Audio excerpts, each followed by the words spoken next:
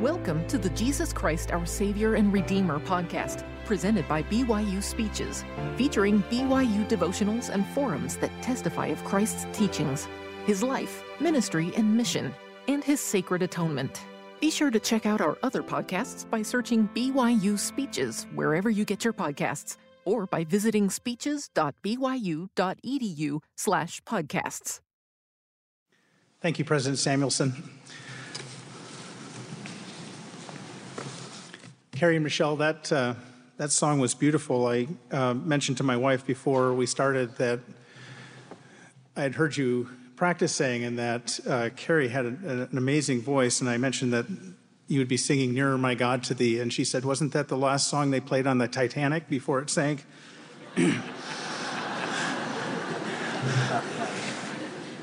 And I think that's true. I'm grateful to Advancement Vice President Worthen for the opportunity to speak today. These weekly devotionals and forums have been a big part of my BYU experience. I attended them when I was a student, and my wife and I still attend them, almost every one, with our children who are students here. I'm also grateful to my family and friends and colleagues who have taken the time to be with us today. Today is my father's birthday. He's 87 years old. And he and my mother are watching this devotional in Wisconsin. And if the volume on the television set's all the way up, they're listening to it too.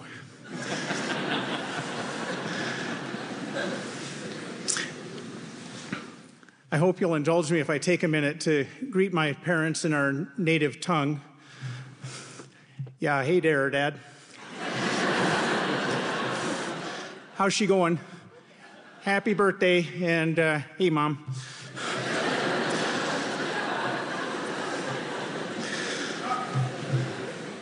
My father's name is Gordon Smith, and my mother told me recently, and she reminds me often, that he never wanted a son named Gordon, but he agreed to give me his first name as my middle name.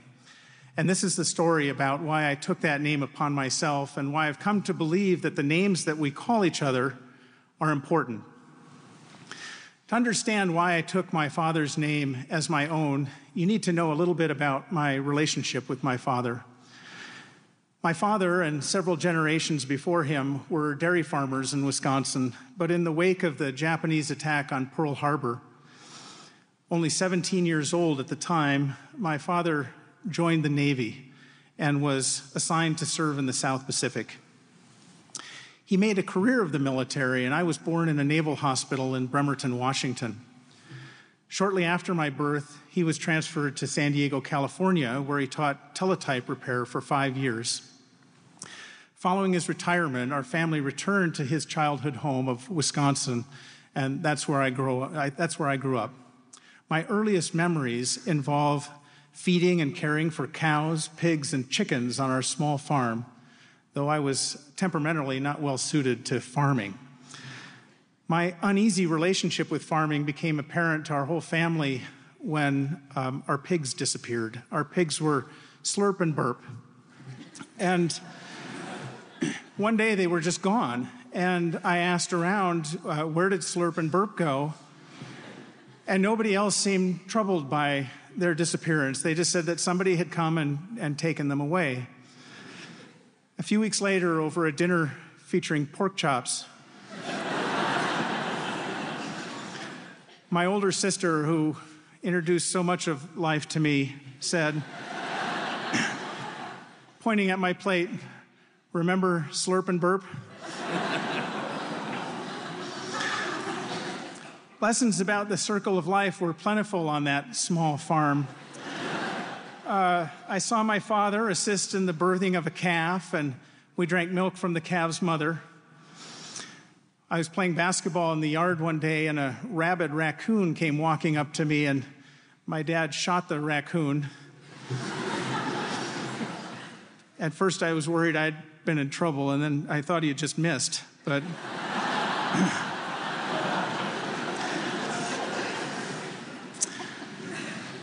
We learned by observation that chickens do indeed come from eggs, and we also learned by observation what it means to run around like a chicken with your head cut off. despite our humble and remote circumstances, I managed to cultivate big dreams on that farm, in no small part because of my dad. During his last year of service in the Navy, he traveled the world and sent us souvenirs from Europe, Asia, Africa. He was gone for a year, and I remember when he returned, I didn't know what he looked like because I was only 4 years old when he left, and I was 5 when he returned. But I treasured those souvenirs that he sent back, and I spent many hours in my room in Wisconsin looking at photos of Rome, or pounding on a drum from Africa, or playing with toys from the Philippines, imagining what it would be like to visit those faraway lands. Some of my most treasured memories from childhood involve sitting in the living room or in the backyard, listening to my father tell stories about his childhood or about his adventures in the Navy. Like Aesop's fables, these stories almost always came with some moral that we were supposed to take from them. And my son Drew and I were just recently in Wisconsin for a family reunion, and we again heard the stories about the importance of hard work, competence, and integrity. He also taught me more through his reaction to war than through his words to despise war. Although he could never speak of combat, and he still can't to this day. One Navy story inevitably connected to another, and they often led him to memories that he would rather suppress. We could discern when he had reached this point because he'd swallow hard, his eyes would well up with tears, and he'd look off into the distance. My mother recently observed, "They don't give Purple Hearts for those wounds." Another significant lesson, never stated explicitly but reinforced repeatedly through his stories, was that one person could change the world. Now, as far as I know, my dad never changed the course of the war through his naval service, but his story showed me why the Navy always valued one more good man. During the war, he was only an enlisted radioman, but I was convinced as a young boy that aside from Admiral Nimitz, my father was the most important person in the Pacific Fleet. To me, he was and he remains a great man. As President Joseph F. Smith said 100 years ago, those things which we call extraordinary, remarkable, or unusual may make history, but they do not make real life. After all, to do those things which God ordained to be the common lot of all mankind is the truest greatness. To be a successful father or a successful mother is greater than to be a successful general or a successful statesman. From my own experience, I knew that my dad could fix anything, whether the problem was mechanical, electrical, or personal. He always seemed to have an answer. And like many young boys, I looked up to my dad. He was one of my heroes. During those growing up years in Osseo, everyone called me by my first name, Doug. Strangely, my group of friends went through a phase in which we decided to call each other by our father's names. Some of those names stuck: Omer Gunham, Seymour Larson. But for some reason, Gordon Smith just didn't seem like a good fit for me. I was largely content with my name, except when my high school English teacher decided to call me Dougie. No one in that day was asking me to teach them how to Dougie.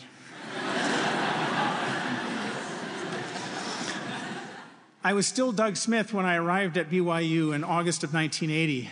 I was not a member of the Church of Jesus Christ of Latter-day Saints, but my first class in college was Religion 121, Book of Mormon. My best friend in high school, who had convinced me to attend BYU with him, told me I shouldn't worry about this class. The Book of Mormon was just a history of South America, and that was all I knew about the course. So I showed up on the first day, and the professor introduced the course by saying we'd be covering the first half of the Book of Mormon, and he started to talk about the events that we would encounter. I wasn't worried until the guy next to me raised his hand and said, "Will we be discussing the sons of Mosiah in this course?"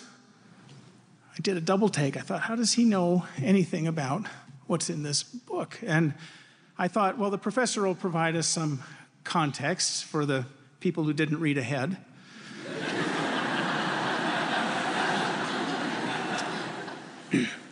But he just answered the student as if it was a completely natural question. And then another student raised his hand and said, how about Samuel the Lamanite? That guy's cool. And everybody laughed, and I completely missed the joke. Then another person said something, and by this point in the class, I was starting to panic. And I wasn't in the habit of praying at the time. I didn't really pray much at all, but I just decided that since I was at BYU, I'd bow my head and say a little prayer, please, God, make them stop.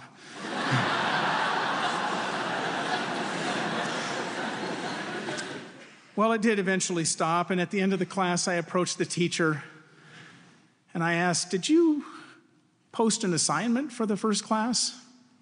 And he said, no, why do you ask? And I said, well, it just seems like everybody's read ahead. And he looked me up and down, and he said, you aren't a member, are you?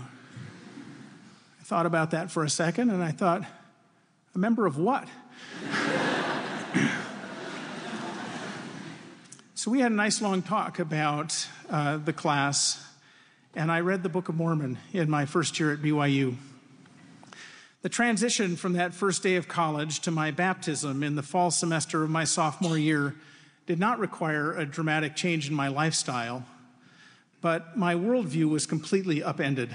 Embracing the gospel impelled me to look outward in a way that I never had before, to place others before myself. Whosoever will save his life shall lose it, and whosoever will lose his life for my sake shall find it. I decided to serve a mission, and 1 year after my baptism, I was called to serve in Vienna, Austria. I became Elder Smith. Over the past few weeks, I've reread my missionary journals. I don't know if any of you have done that, but that is a horrifying experience. I'm not a great journal writer, but I was impressed by the effort I expended in trying to create a new identity for myself as Elder Smith. I wanted to become a powerful missionary. I knew that Austria was not a high baptizing mission, but I thought England wasn't a high baptizing mission before Wilford Woodruff got there either. Unfortunately, my motives were entirely self-interested. I felt like I had a debt to pay, and I wanted to repay it. Unfortunately, I hadn't internalized the lesson of King Benjamin that even if we serve God with our whole souls, we remain unprofitable servants. I worked hard in Austria, and I was frustrated at my inability to reduce my debt. Every sacrifice that I made, every extra effort that I made was repaid many times over. And early in my mission, I wrote about this frustration in my journal. I have been so blessed by the Lord, and I wanted to go on a mission in part to show him how much I loved him. To think of my mission as just something else by which I can make myself better is offensive to me. It implies that the biggest attempt I've made in my life to be selfless has turned into the most selfless endeavor that I have ever undertaken. By the end of my mission, I had come to terms with God over my indebtedness, and I had learned that the most valuable lesson of my mission was to love the people. As King Benjamin said, when ye are in the service of your fellow beings, ye are only in the service of your God. In my last week in Austria, I wrote the following entry in my journal while riding on a train from Vienna to Linz. Austria is a beautiful land dotted with small villages. One of the most common sights from the train is the steeple of a Catholic church against the background of rolling green hills. We are sitting with a lady from Vienna who is dressed in a traditional Austrian hat, blouse, and skirt. Tradition prevents most Austrians from hearing our message, and yet, after being rejected by thousands of people, I have learned to love these people with a love that I have felt for no others. Somehow I pray for them, cry for them, and hope for them as I do my own family.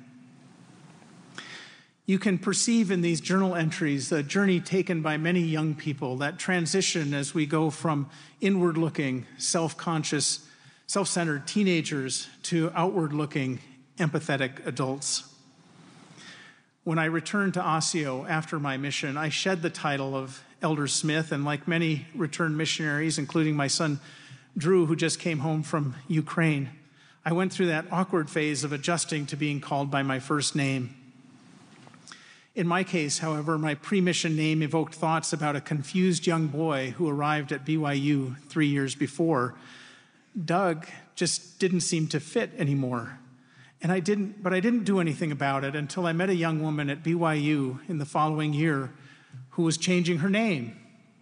She just decided one day to ask people to call her by her middle name, and they did. I thought, is that really all there is to it? You just ask people to call me whatever, and they do it. This was a revelation to me. I didn't have to be Doug Smith anymore. I could be anything I wanted.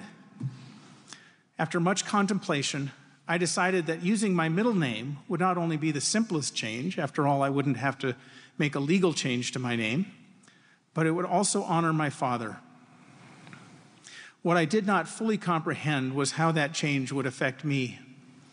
Changing my name was a tremendous hassle.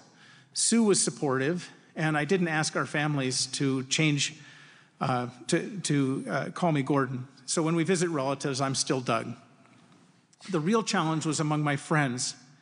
In my first accounting class of the fall semester, legendary accounting professor Jay Smith called on me by my first name and asked, I said, "Would you mind calling me Gordon?" Well, by that time, I was well into my major, and both he and my classmates looked at me quizzically and wondering, what's the punchline? But I didn't have a punchline. I changed my name to Gordon. In another class, so many people knew me by the name Doug that they simply wouldn't allow me to change. They insisted over my protest that I was joking. My coworkers and supervisors in the Reading and Writing Center split about evenly between those who made the adjustment and those who couldn't, and that just caused confusion. It was hard on people. Several times during the first few months, I considered abandoning my project. In conversation, I stumbled over my new name. More than once, I failed to acknowledge people who called me Gordon, and I experimented with new signatures. I changed my driver's license. I learned to fill out forms that had blanks for first name, middle initial, last name. At the same time, I was surprised to discover that when people called me Gordon, it felt different than being called Doug. In the beginning, each reference to Gordon caused me to think about my father. I was clothing myself in his name, and I felt obliged to wear it honorably. I didn't want to become my father, but I wanted to become a person who would make him proud. Over time, I came to associate the name Gordon with my Mormon identity and the name Doug with my pre-Mormon life.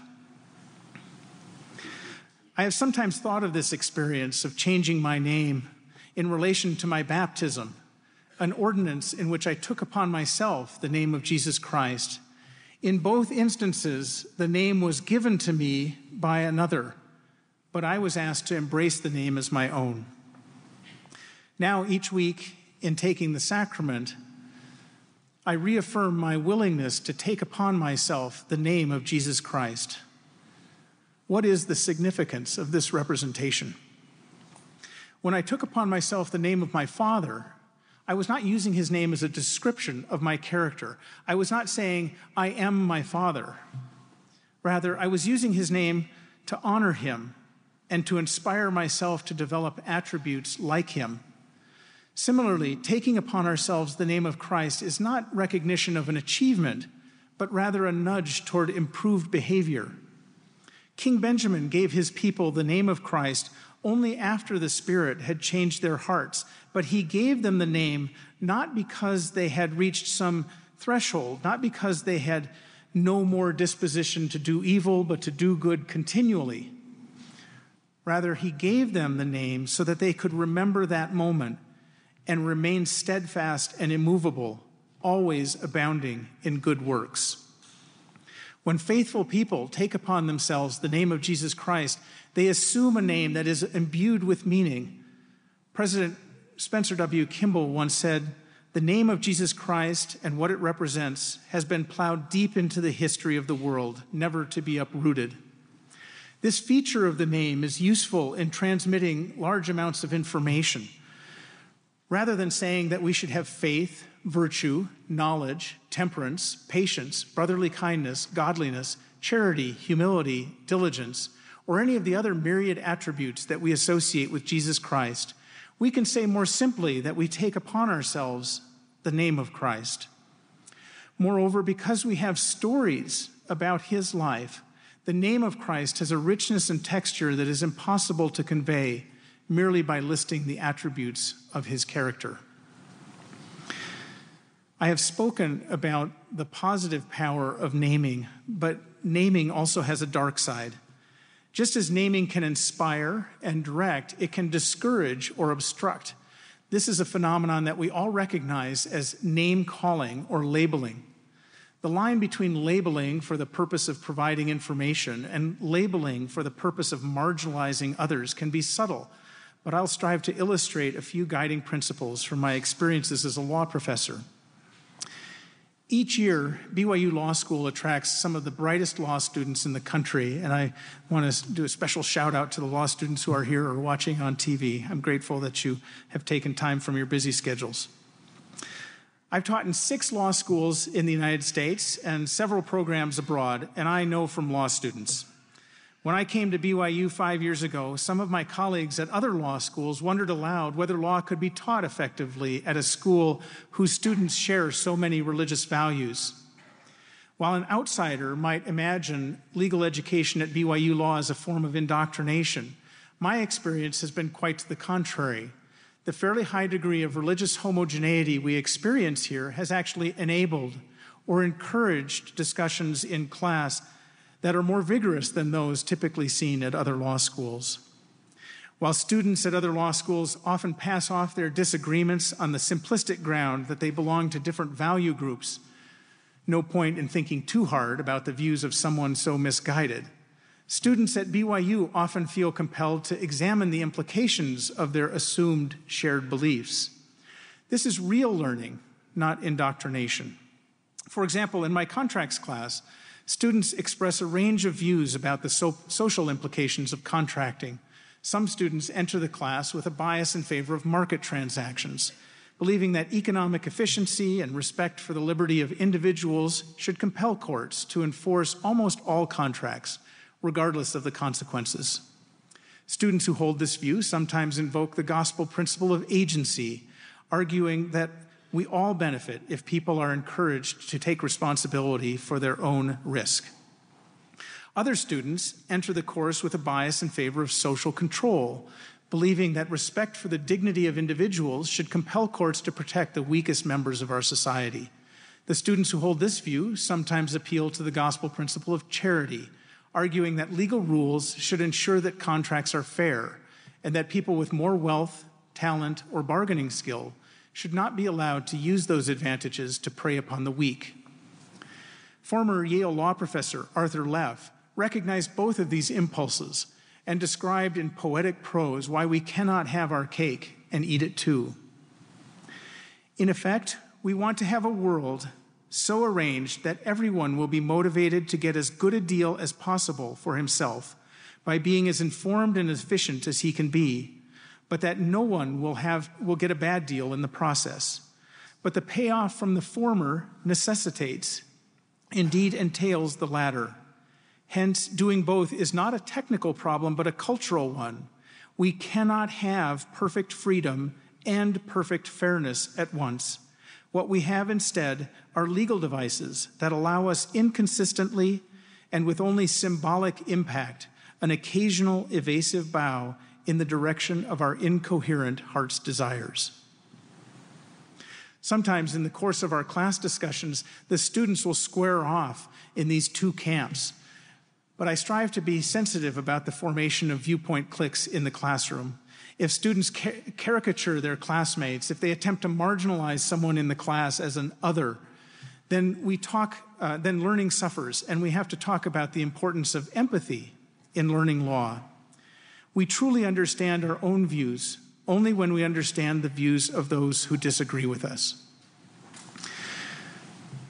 In seeking that understanding of those who disagree with us, my own experience has been that my views evolve, and I find this not only acceptable, but praiseworthy. In the April 2012 General Conference, President Dieter Uchtdorf reminded us to stop judging others and replace judgmental thoughts with feelings with a heart full of love for God and his children.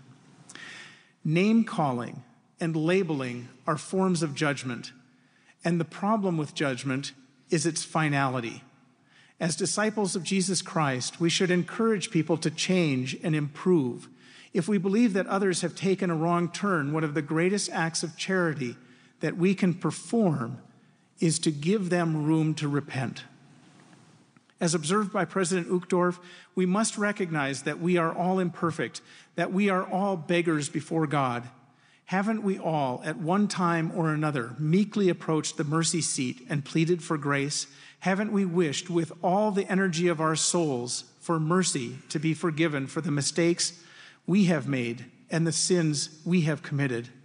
Because we all depend on the mercy of God, how can we deny others any measure of the grace we so desperately desire for ourselves?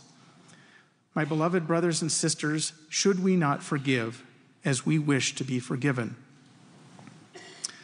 Thus, if we are to be like Jesus Christ, if we have truly taken upon ourselves his name, we should avoid name-calling and labeling and stand ever ready to receive those who have strayed.